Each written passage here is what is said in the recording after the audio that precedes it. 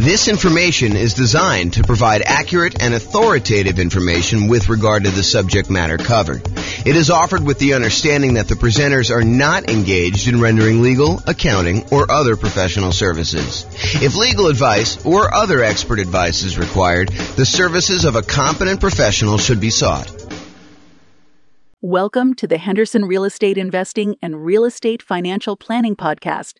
Learn all about investing in real estate in Henderson, Nevada, with a combination of real estate financial planning and modeling with numbers specific to Henderson, plus syndicated, more generalized recordings of live and pre-recorded real estate investing classes, not all of them specific to Henderson.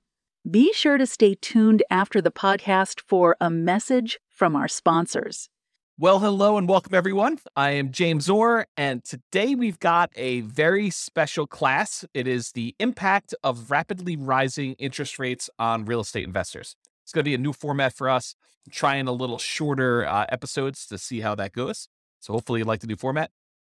So here's the backstory.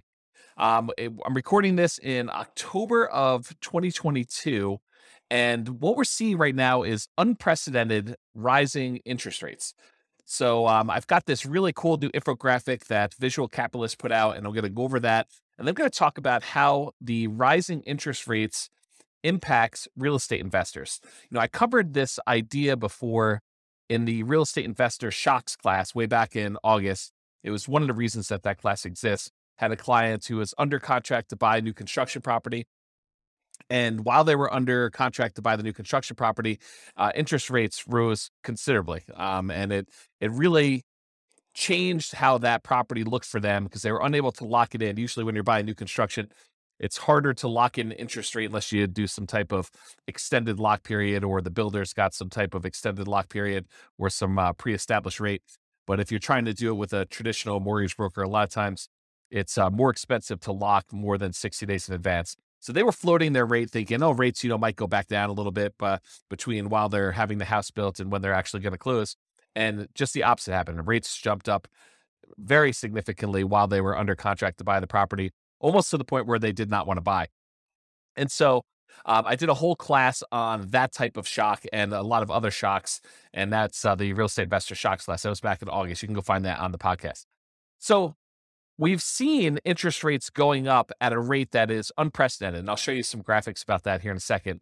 And one of the things that the question is does this impact real estate investors, and how does it impact them?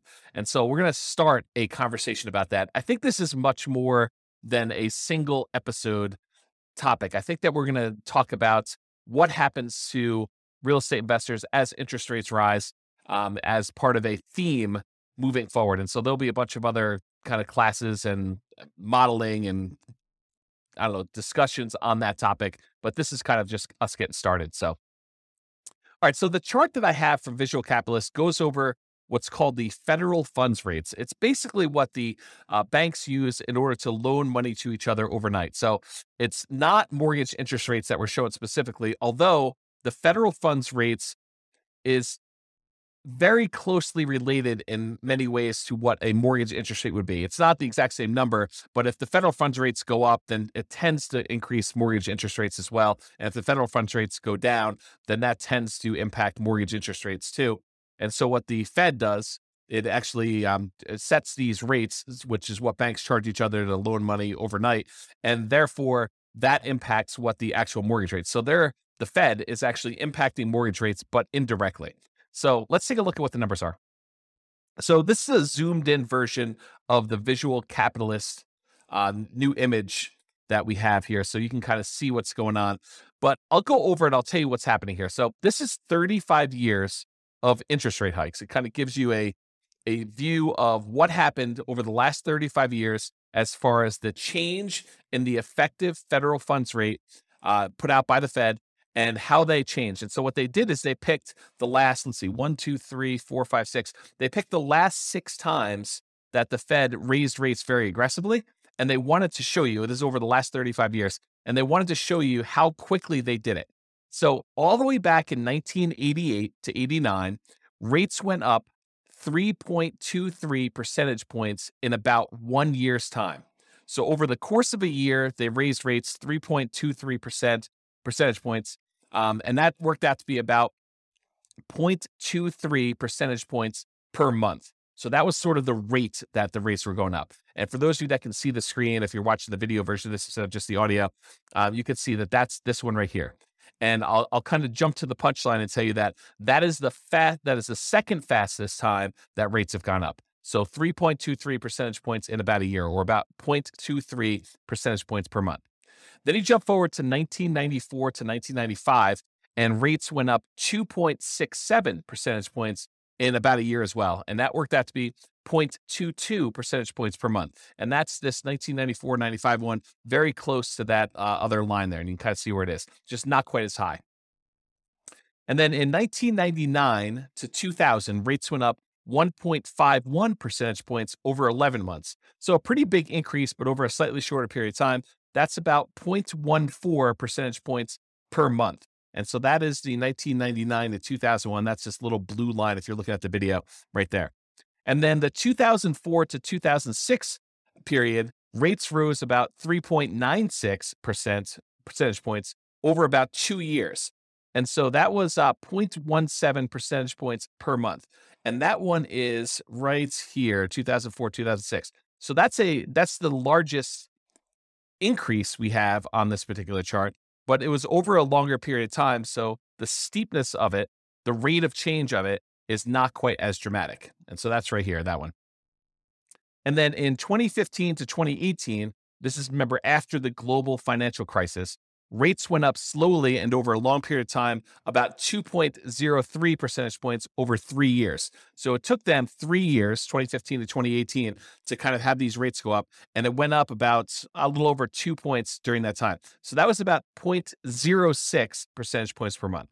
Now, we're in 2022, and over the last 6 months, we've seen an increase in rates of 2.36 percentage points. So as far as like magnitude goes, it's definitely not the biggest increase we've ever seen. In fact, we've seen we've seen 3 other periods in the last 35 years of history where rates have gone up more than this. Okay, so it's not just a order of magnitude problem that we're seeing that. But what we are seeing is the time period, the amount of time it took to increase that much is a new record. It's faster than any other time in history. And so we saw a 2.36 percentage point increase in 2022 over 6 months, which is 0.4 percentage points per month. So what I did is I took the kind of rate, how many percentage points it was going up per month, and I plotted them on a separate chart just so you could see the order of magnitude. So 1988 to 89, it was 0.23. 1994 to 95, it was 0.22, just a little smaller than the 1981 one. 1999 to 2000, that was 0.14. 2004 to 2006, that was sort of like before the financial crisis, that was 0.17. And then in 2015 to 2018, it was 0.06. And these numbers, again, are the percentage points change per month during these massive increases. So it had to be a massive increase. And then we figured out how long that increase took to happen from its kind of trough to peak. And then we look at how, what the rate of change is per month to find out like how severe it is. And then if you look at 2022, it's 0.4. So it's almost, not quite, but it's almost twice as much as the next 2 highest ones, 0.23 and 0.22. We're talking about 0.4. So what's been dramatic about this particular period of time is how quickly the rates have gone up. And it's not that the rates, it's not that we're seeing the highest change in rates. That happened elsewhere. That was not our current time so far. And we may see an increase in rates from here, but it is the fastest we've seen this amount of change. And so we'll have to see kind of what happens. In that class, when I did the real estate investor shocks, I did talk about just having some historical perspective.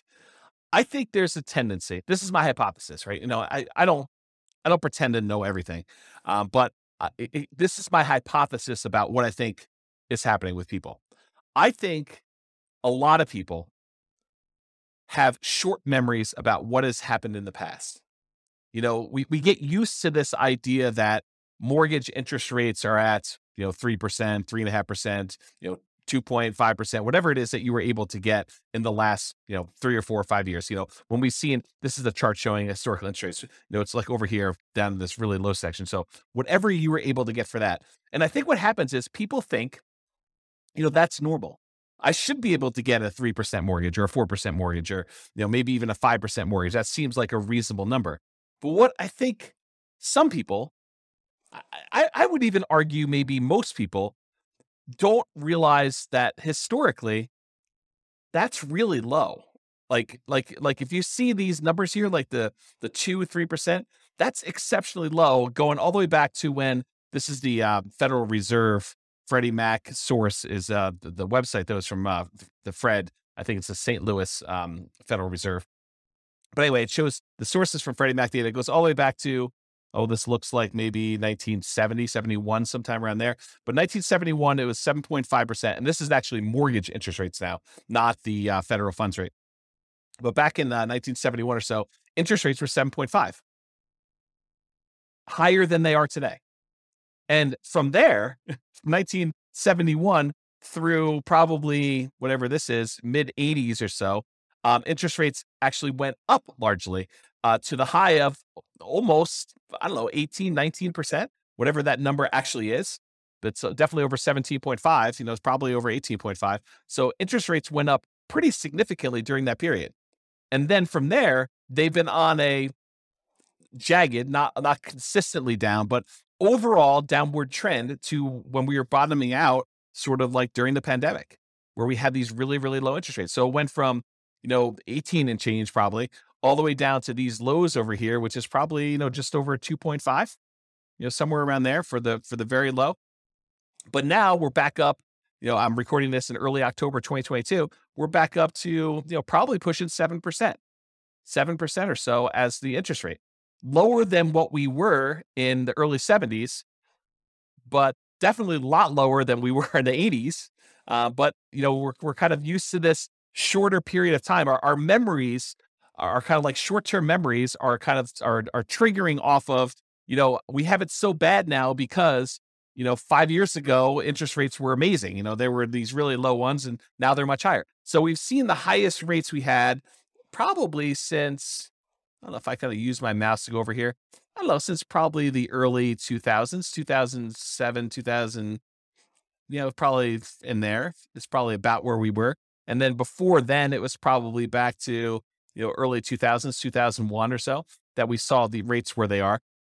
So I guess what I'm trying to point out is real estate investors, I think people in general, but also real estate investors, they have these shorter perspectives on what they're kind of like used to seeing. Maybe it's like a recency bias if I kind of understand those biases correctly, which I'm not an expert on. But the idea is that we tend to think about things that have happened in the past and we think that that's normal. Well, maybe it's not normal.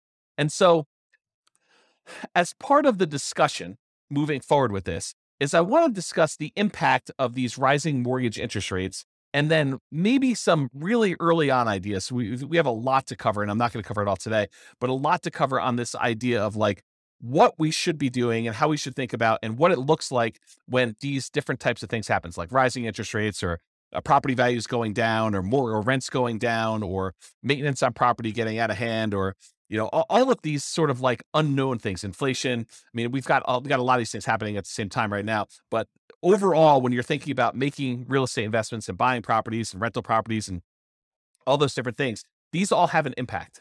So let's talk today, just kind of narrow it back down, the impact of rising mortgage interest rates. So the impact of rising mortgage interest rates, especially after significant price increases, because we're kind of coming off of a really hot real estate market in general, where a lot of people were bidding above asking price and prices were going significantly above asking price. And, property values were increasing very rapidly. So when we see these mortgage interest rates rising, and now we already had property prices that are up much higher than they were, 2, 3, 4, 5 years ago. And maybe we've seen rent increase, but maybe not quite as much as we've seen these home prices increase, and definitely not as much to kind of counteract the ability for the prices going up and the interest rates going up, such that the payments on those, if we finance those properties, to be able to support that particular property. So now when you have prices going up and rents going up, but maybe not quite enough to keep pace with the prices going up, and maybe now these really high interest rates, it can make it much more challenging to have positive cash flow on a property. And because of that, also to qualify to buy the next property and any additional future properties you're planning to buy. So if you were using something like the nomad strategy, where you're buying a property, moving in, living there for a year, and then after the year, converting that to a rental and repeating the process, it's one of the strategies that a lot of folks use in order to minimize how much they need for down payments, get better interest rates on their loans, and then they kind of buy a property, live there, and then they acquire as many properties as they want, repeating that process over and over again. But if you're trying to do something like that, then having these higher interest rates and higher prices and the rents not being growing quite as fast as those two are growing in tandem, that actually impacts your ability to qualify for the next property, making it harder. You may have to wait. You may have to put more down. You may have to buy down the interest rate. You may have to do a combination of those things. Maybe you have to do some type of other increase their income on the rental property, like doing short-term rentals or something like that, as just an example. So to be able to do all of that in order to buy these properties and qualify for the new loans, these rising interest rates are really impacting that a lot. So the question then becomes, because I hear some of the rumblings going on, is real estate investing dead? Interest rates are now 7%. It doesn't even make sense to go buy a property with 20 or 25% down anymore. It's really hard to get into cash flow, or they're really, really negative, or whatever happens to be happening in your market. And I personally think the answer to that is not at all. I do not think that real estate investing is dead. So what does this mean for real estate investors? First of all, it's not the end of the world. It may seem like that, but I wanted to give you some perspective about these interest rates and how they've been really, really high in the past. And real estate investing was definitely not dead at that point. It is not dead right now. There are strategies that you can apply that don't rely on you or your customers getting new bank financing at all. So first of all, you could do totally lender kind of non-contingent on the lender at all type strategies, like going and getting owner financing. So now you're negotiating directly with the seller, or wrap financing, taking existing loans. I mean, this is a great period if you're willing, and not everybody's willing to do this, right? Some people just want to go buy a rental property. They want to work their job. They want to buy the rental property, put a property manager in place, and have that become a very passive stream. And they're not willing to go out there and negotiate directly with a seller to find a deal and do that. That's up to you. I mean, it's really up to you as to whether they want to do that strategy or not. But you can go find owner financing. You can do wrap financing, where you have these existing loans that over the last few years that have been really, really low. You buy those properties and you wrap the financing on that, kind of like a subject to, but you give the seller the right to foreclose if you're unable or unwilling to make the payments on it. Loan assumption. So there are some loans, especially if you're doing like a nomad strategy, where you can go in and formally assume a loan that has a lower interest rate, may require a slightly larger down payment than what you might have been thinking. But that's definitely a strategy where now you can take over a really good interest rate loan on a property that is, 3%, 3.5%, 2%, things like that. You could also do lease options, where you are leasing a property and you have the option to purchase it, or you do a lease purchase where you have a lease on a property and you have a purchase agreement, the contract to be able to buy it at some point in the future. So those don't require outside financing. Agreement for deed, where you have an agreement with the seller that you're going to make monthly payments, and at the end, they're going to provide you the deed to the property if you do all that. And then buying properties subject to the existing financing, where you leave the existing seller's loan in place. The seller deeds you the property, so you are now the owner of the property, and you start making payments on an underlying loan, as an example. So those are strategies that do not rely on you or your customers specifically getting new bank financing. Now, a lot of these strategies do rely on your customers eventually getting loans and cashing you out. For example, a very common lease type strategy is you do a lease option, you acquire property on lease option or subject to, or wrap financing, and then you immediately offer it to a tenant buyer with a lease and an option to buy it from you. And in that case, you are eventually relying on your lease option tenant buyer going and getting a loan from a bank and cashing you out in the property, if that is your model to do that. But there are versions of this strategy where you agree with the seller upfront that you plan on lease optioning the property and that you do not intend to lease option exit it. You're going to hold on to it long term. And so you have to negotiate a much longer lease to do something like that. So those are some examples of things that you can do that don't rely on you getting financing right now. And who knows what the future, right? I mean, I could try to make predictions and say, I think interest rates are going to go up, or they're going to go down, or they're going to go back down to 3% or 2%, or they're going to go up to 8% or 15%. I could try to make predictions, but I don't know what's going to happen. I think a lot of really smart people don't know for sure what's going to happen. I think there are some people that were a little bit surprised to see the rates do what they did, last month or two. And we don't know what's going to happen in the short term. We don't know what's going to happen in the long term. I think overall, my best guess is that rates will go up and down. No, not to be not to kind of be dodgy here, but I think we'll see rates increase. We'll also see rates kind of come back down, and so you have cycles going through where rates are getting better, rates are getting worse. So I forgot where I was going with this, but the idea is those strategies exist, like all the ones I talked about, all the creative financing stuff. Or you could do a totally different business model if you really are committed to doing some type of real estate, but you're flexible in your approach, like flipping properties as an example. Although a lot of times flipping properties involves you buying a property and then selling it to somebody, which relies on your customer actually getting a loan. You could wholesale properties. Again, in most cases, it's relying on somebody else getting a loan to do it, unless they're buying cash. Wholetailing, which is wholesaling, but to a retail buyer, or it's straight up doing real estate brokerage. I mean, it's kind of related enough. When you start thinking about wholetailing looks a lot like real estate brokerage, except you're only doing real estate brokerage. You're only doing one side of the transaction. Instead of having to find the deal and the buyer, you can either find the deal or you can find the buyer and get paid a fee, a real estate commission for doing that. They're mechanically different, but if you think about it philosophically, they're very, very similar. Utilizing options or option auctions, where you're also finding and buyers doing that. We're investing in tax liens or tax deeds, or doing partnerships on properties where one of your partners is buying all cash or doing a syndication of some form. So those are all the different options that don't necessarily rely on getting new bank financing. Those are options for you. So if you were relying on bank financing in your previous strategy, the new market that we're in, the interest rates being where they are, prices being where they are, rents being where they are, the kind of the economy being where it is, it might suggest, it doesn't require this, but it might suggest that you pivot to another strategy in the interim, or so you could pivot to any of those other ones, or another option is use this time to prepare. And I'll kind of show you what I mean by using a recent example. I just recorded a podcast episode earlier this week on Norm and Norma for the Real Estate Financial Planner podcast, where that's more like stories of people. And we kind of talk about their situation, and we model what their situation looked like and how long it would take them to be financially independent and what their net worth looks like and how we measure risk and things like that. But there's a couple in there, Norm and Norma, and they were going through in previous episodes on how to buy rental properties in a variety of ways. And so one of the ways they were considering is putting 20% down and buying as many rental properties as they could until they had a maximum of 10, and then kind of seeing how long it takes them to be financially independent with that, or putting 25% down and doing loans, or 15% down, doing non-owner occupant investor loans and paying the PMI when they do that, or doing the nomad strategy, which we discussed, but putting 5% down, moving into the property, living there for a year, at least a year, and then converting that to a rental after time. But this last episode is one of the more interesting ones related to this particular topic. In episode 24, if you go to realestatefinancialplanner.com /EP0024, and I'll put a link in the show notes for this as well.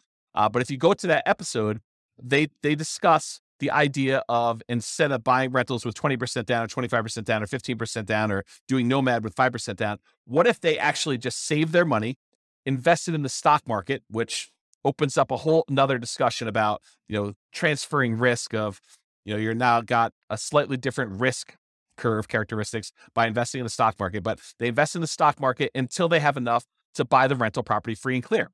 They're going to pay all cash for the property. They're not going to get a loan at all.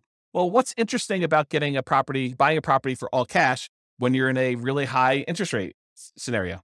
It doesn't matter, right? Because the interest rate is not a factor. You're not getting a mortgage on the property at all. So it doesn't matter if they're 7% or 9% or 18%. You're going to buy all cash. And so the model for them is, they're going to take all the money that they were normally saving, that they were going to use to put 20% down or 25% down or 15% down. And instead of buying a rental property at that point, they just keep using that money, invest in the stock market until they get enough where they have 100% down, until they're buying a property free and clear. And yes, it takes much longer for them to get to the point where they're able to do that. But the interesting thing that happens is, it doesn't take a lot more. It doesn't take a crazy amount of time in addition to do this free and clear model versus doing the traditional rental model. As an example, and this is a very specific example of their situation, their jobs, their income, the types of properties that they're buying. And, I probably will I'm going to talk about this here in a little bit, but I probably will do a version of this for every city in the different podcast cities that we're kind of doing, where we use that city's numbers to show you how this impacts in whatever city you're in, right? Like the idea is that we'll be able to do it for your city, but for their specific situation, their own savings rates, their own, kind of like income and their debt load, because we use debt to income to determine when they buy it. Although you don't do that when you're doing buying free and clear properties, but you do for the other loans. But all their specific situations, in that particular case, it takes them, when they're buying 20% down payment rentals, it takes them 31.17 years. So just over 31 years to be financially independent, where the income from the rentals and any other money that they have invest in the stock market using a safe withdrawal rate, but a combination of cash flow after all expenses and the money that they have in the stock market, that combined is enough to support them with their minimum income that they need for retirement. And we do adjust for inflation and do all the math right. So you can go listen to the episode to get all the details. But the short version is it's about 31 years if they put 20% down. But if they save up and they do 100% down, they buy the properties for all cash, they buy free and clear rental properties, it only takes 1 year more for them to be financially independent, which blows people's minds, because instead of them, putting 20% down, buying a rental property, and then saving up, with the extra cash flow from that one and any extra savings that they got, they buy another 20% down, then they buy another 20% down until they get as many as 10. Sometimes it doesn't even get to 10 before they're financially independent. But if they do that model versus they save up until they have 100% down to buy a rental property, then they buy that rental property. And these are identical properties. I didn't change the property type at all. It's the same ones that they were buying when they put 20% down as they were doing when they were buying the free and clear ones. But if they go and they do that and they put 100% down, it only takes them 1 year more. It's 32.17 years versus 31.17, which is crazy. So imagine for a minute, you're getting all stressed out because interest rates are up and your investing model is harder to do. You're like, I don't know, I can't make these numbers work. I can't buy a property that's got positive cash flow. Do you think that saying, okay, the market's kind of giving me a sign that maybe I should just pause for a second here, catch my breath, see what's going to happen here. If you've got properties, great. Those are awesome. They're performing well. You've got great loans on them. Whatever your situation is, that's awesome because those kind of get to accumulate. But for now, I'm just going to hoard money. I'm just going to kind of save, put it in a pile, maybe invest in CDs or savings accounts or stock market or whatever you think is appropriate for you and for saving that money. But you kind of let that money grow, knowing that either one of two things is going to happen. Either the interest rates are going to get much better and you're going to find a deal that makes sense, or interest rates don't even have to be better. You just find a deal that makes sense for you to do. Someone offers you owner financing in the MLS or something easy that makes sense for you to invest in. Or you get to the point where you have enough money where you could buy it cash and the financing no longer matters. And if you think to yourself, I think a lot of folks would think, I have to do this. I have to go put 20% down. I have to move really, really quickly because, trying to save up for, buying the first property with free and clear, it might take me 20 years to do that. Yes, it does. It takes forever for them to save up and do 100% down. But when they do, the cash flow from that free and clear property makes up a significant amount of the amount that they need to be financially independent, such that they don't need that many properties in order to hit that number to do that minimum amount they need. So I guess what I'm saying is it takes a year longer to do the one where you're doing 20% versus buying free and clear. If they had put 25% down instead of 20%, it takes 28.5 years. So a little bit faster, whatever that is, 4 years, 3.5 years faster. How's my math? 1.5 and 1.17. So what is that? 2.7, something like that. I don't know. It's hard to do math on the fly here. But basically, it's a few years faster for you to go put 25% down than it is for you to save up 20% down, which is counterintuitive for a lot of folks. They're like, oh, I think it would be better to do them faster, to buy them quicker. Nope, not in this case. So it's a little faster to do that. So that's whatever that is, 4 years faster than saving up and doing free and clear properties, but it's 4 years on the scale of 30. So it's, percentage-wise, it's maybe 10%-ish. 15%, somewhere around there. It's hard to do math on the fly, but that idea. If you put 15% down, it's actually slower. It takes you longer to get to financial independence if you put 15% down and pay PMI than if you go and you save up your money and buy your properties all cash. Craziness. So that takes 33.42 years. And if you do the nomad strategy where you buy a property as an owner occupant with 5% down, you move in, you live there for at least a year, That's a requirement of the lender in order for you not to be committing loan fraud. So you have to agree to do what the lender says. And the lender says for you to get an owner-occupant property, you need to occupy the property for at least a full year. So you buy the property for at least a full year, you live there, and then once you buy the next property, you convert that old one to a rental, you keep it, you'll convert it to a rental, and you buy the next one 5% down, you move in, you repeat this process until you have up to 10 properties in this case, but as many as you want in reality. And that takes 26.33 years. So a little more than 26 years to do that. So that's like, whatever that is, 6 years faster than doing the free and clear model where you pay 100% cash for your properties. I don't know. That's kind of interesting. So is real estate investing dead? Not really. I mean, even if you decided to forego it, like loans at all, and saved up and bought, free and clear properties, I think it's completely reasonable for you to do that. Okay. So in a similar class to this discussion before, I've taught a class. Sorry, I had to grab a beverage there. So previously, this is probably about, it's probably about a year and a half ago now. I taught a class called Is Nomad Dead? It was a class for nomads that had been buying properties every year or so. And they were wondering, hey, James, the real estate market's going crazy. The property prices, they're going up so much, and interest rates were getting up a little bit higher, not like what they are today, but they had gone up a little bit. So they're like, hey, I can't quite get the deals I was getting, but prices are way up. And there's bidding wars on properties where, they were having to waive things in order to get their offers accepted that you probably shouldn't be waiving in general, like, appraisals and inspections and, all those things that you might want to keep in most of your offers if you can. I mean, they were in a market where they had to do that to be competitive, but in the ideal world, you'd want to keep those. So they had these bidding wars going on, and the inventory was really, really small. So they had a very limited selection of properties available. So you had all these different factors going on. People were asking me, the strategy that you've been teaching for a while and that you've written that book on, like what has happened? Is this concept no longer valid? Is it dead?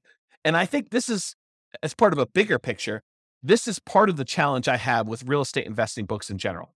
You'll go read a real estate investing book, and by the time it gets published in print, a lot of the ideas in there, they're dated, or the person is writing about a strategy that they've been doing for the last 15 years in a market that you're not in, and you're wondering, will this work today in our current interest rate and price and rent ratio kind of environment, and will it work in my market? And I think that's always been the frustrating thing, at least for me. I can only speak for myself. It's been frustrating for me to read a book and wonder, does this strategy work in my market with the current stuff I've got here? And so these people, even though a lot of them were in my market and they read the book, they're reading a book that's 5 years old, and I'm using numbers that they don't seem like they're today's market because they weren't. The prices had gone up so much, and interest rates were different, and the market dynamics were different with the bidding wars and limited selection stuff. So they were wondering, hey, is this nomad thing dead? Is this something I can even do? And so there's kind of like the short version of the 2-hour class, which you can go watch the whole Is Nomad Dead class. It's a pretty in-depth dive into this particular topic. But in that class, we basically determine this. This is kind of like the short version. We analyze the deal that you can get right now. So instead of you looking at what the book said 5 years ago, you analyze what the deal would be if you bought a nomad property right now, and you look at what the expected return would be with really reasonable assumptions, like what you think might possibly happen in the future, not going crazy, not saying, oh, the market's been going up 12% a year the last 3 years. I'm going to use 12% for my appreciation. I don't think so. I mean, I don't think that's a reasonable number to use for doing any type of long-term modeling. And so we talk about, like what's reasonable in there, and you go look at what your overall return might be buying that particular investment right there.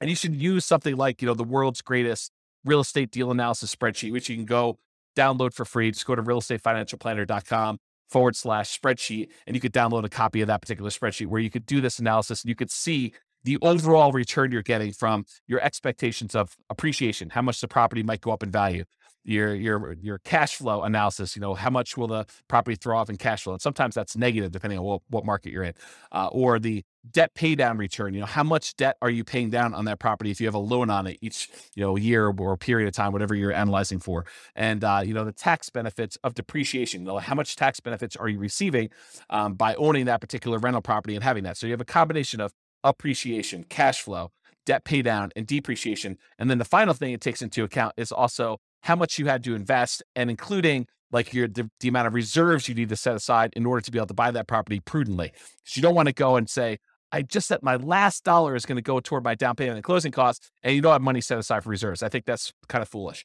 So we take all that into account in that spreadsheet, the world's greatest deal analysis, real estate deal analysis spreadsheet, and it shows you your overall expected return, including the drag from your reserves and all that other stuff. And it gives you an idea, and it'll give you a number. It'll say, whatever it is, 25%. And then you go look at it and you say, okay, so I can reasonably expect in the first year or so to do 25%. And overall, the overall return on equity, which is the way you should do it. There's probably a whole nother class and they teach on return on equity, but the overall return on equity tends to decrease over time. It tends to get lower and lower and lower over time until eventually it becomes the unleveraged appreciation rate and the cash flow or the cap rate on the property. So the combination of an unleveraged appreciation rate and cap rate, so you might be seeing, depending on what market you're in or everything, maybe 8%, 3% for appreciation and 5% for cap rate. Each market's a little bit different, but that general idea. So over time, it goes from whatever the high was down to this cap rate plus unleveraged appreciation rate, which might be, 8%. I'll definitely do a detailed class on all that stuff. So if you're not following along, if you're following along, awesome, good for you. If you're not following along, just breathe, relax. We will get to all this stuff in other classes. So this idea though, is you go look at the return you're getting on that thing and you say to yourself, okay, I'm getting whatever number it is for you, 25%. And you say to yourself, can I invest in anything else?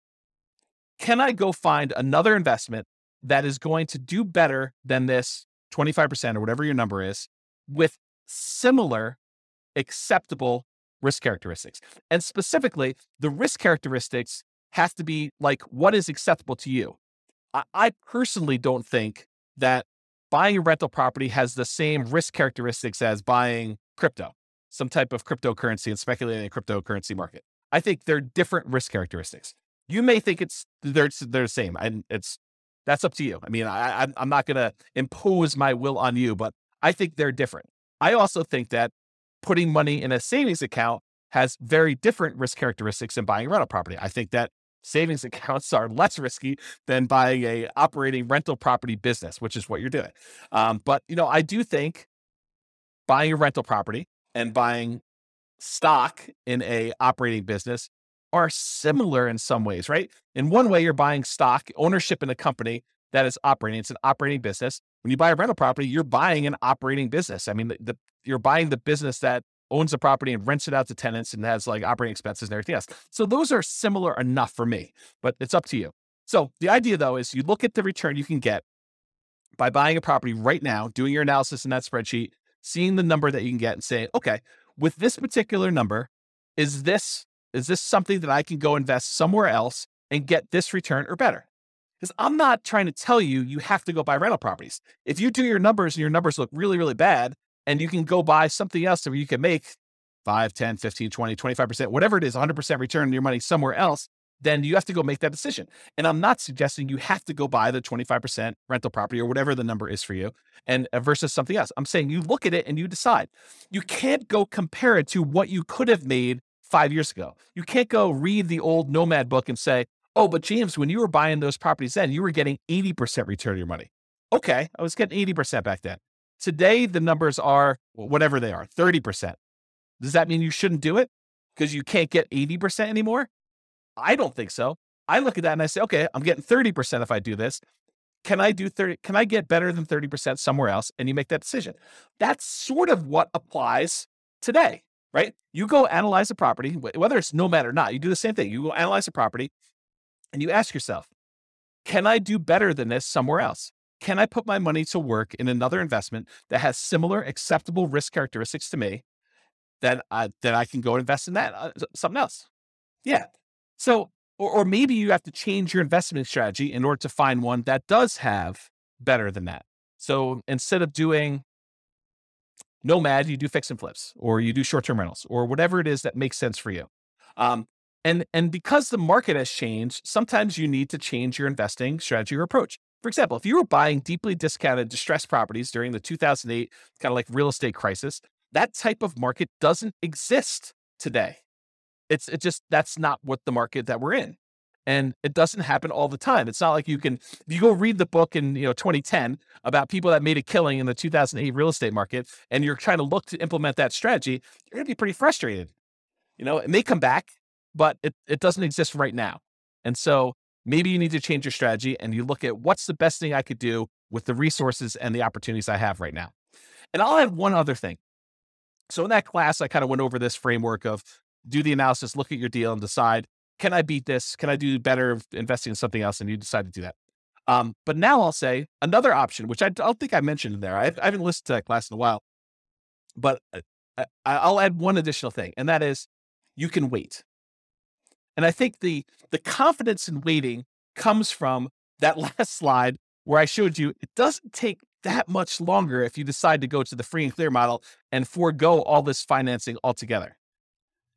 There are some strategies that are much faster than that, but if you're thinking I'm going to do 20% down versus I'm going to do this free and clear model, I think even if you had to wait 20 years to build up enough down payment to buy a property free and clear, which I don't think it's going to be that long, but I think it's prudent for you to wait on the sideline. I don't think it's unreasonable for you to say, I'm just going to hold my money. Maybe I want it in the stock market. Maybe I don't. Maybe I want it in crypto. Maybe I don't. Maybe I want it in savings. Maybe I don't. Maybe I want it in something else. Whatever you decide to hold your money in, but you can hold it and just accumulate money with savings, keep whatever investments you have, if that makes sense for you, and you can decide to wait for that. So that's what I'll say about that for now. Okay.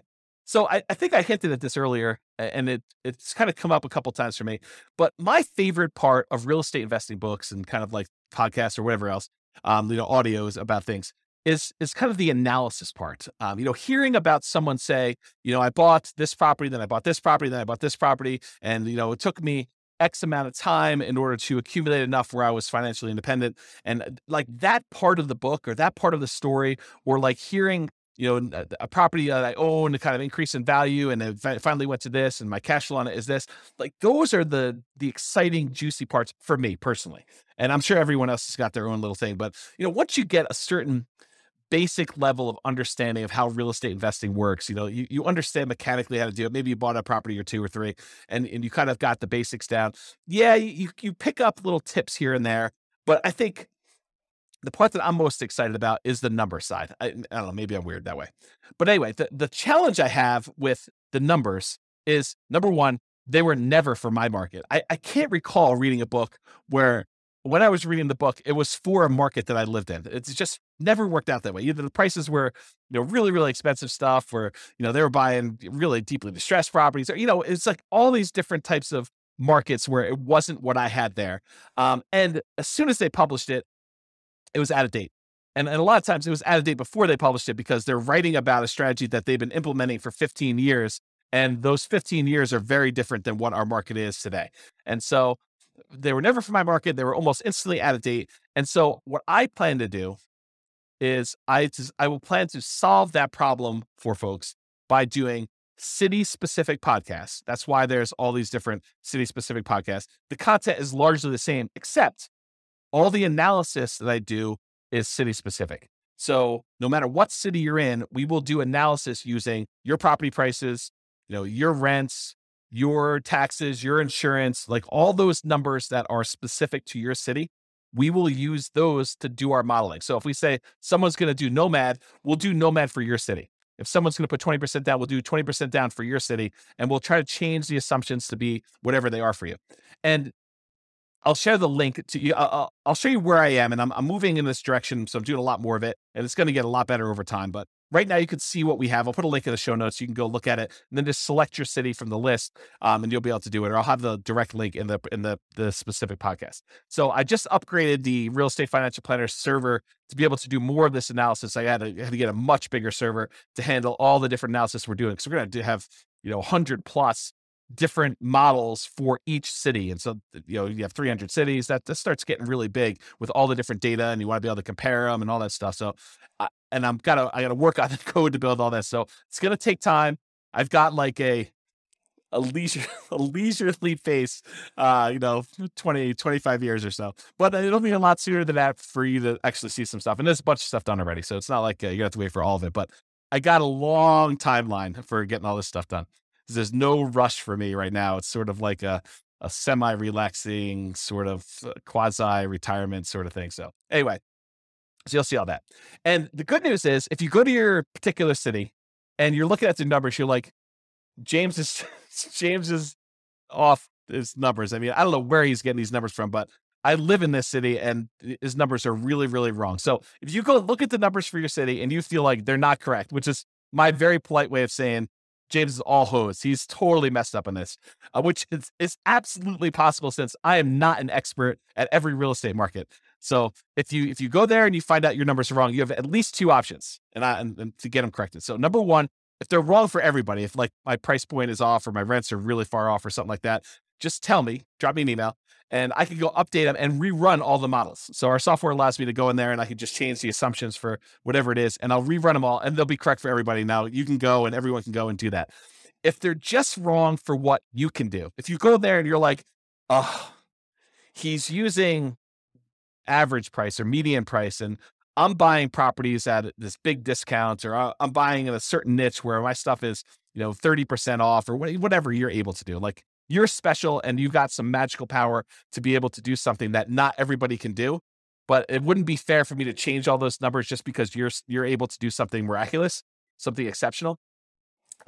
You can go ahead and copy the scenario into your own real estate financial planner account. Just change whatever it is that is different about you and what you can do and rerun it. And you'll be able to do all the changes and see exactly how it impacts you. So those are like the two solutions for you discovering that I don't know everything about every market, and hopefully that'll help you. So that's what you can do there. All right. So I went a lot longer than I expected to go. I was thinking to myself, this is probably 15 minutes. It's 45 minutes in. So I hope you've enjoyed this new formats. I will try to keep them shorter in the future. I'm aiming for sort of that 15 to 20 minute podcast length. My contact information is on here, and I'll put it in the show notes as well. And you can kind of reach out to me if you've got questions or need anything else. But I hope you enjoyed it. I hope that is helpful and more encouraging for you than this discouraging news and running deal analysis and seeing, frustrating numbers with your mortgage interest rate. And I'm not sure if the animals, if you probably can't see the cat and the dog, but they've decided to visit and meow, and the dog's not barking, he's taking a nap, but hopefully you guys did that. So anyway, I'm James Orr. I hope you enjoyed. I'll see you next time. Bye-bye for now. With home prices up, mortgage interest rates up, and rents up, but not quite enough to counteract the higher prices and interest rates, cash flow on rental properties in Henderson is harder than ever. Book a call with the Real Estate Financial Planner to apply our proprietary 88 strategies to improve cash flow on your rentals. See the show notes for a link to schedule your call and improve your cash flow today. If you're a real estate agent, lender, or professional in Henderson that wants to help our real estate investor listeners, consider reaching out to learn about collaboration opportunities with this podcast. We'd love to add more value to our listeners by having you assist our investors buy, sell, and finance their real estate investments. See the show notes to schedule a call to discuss collaboration opportunities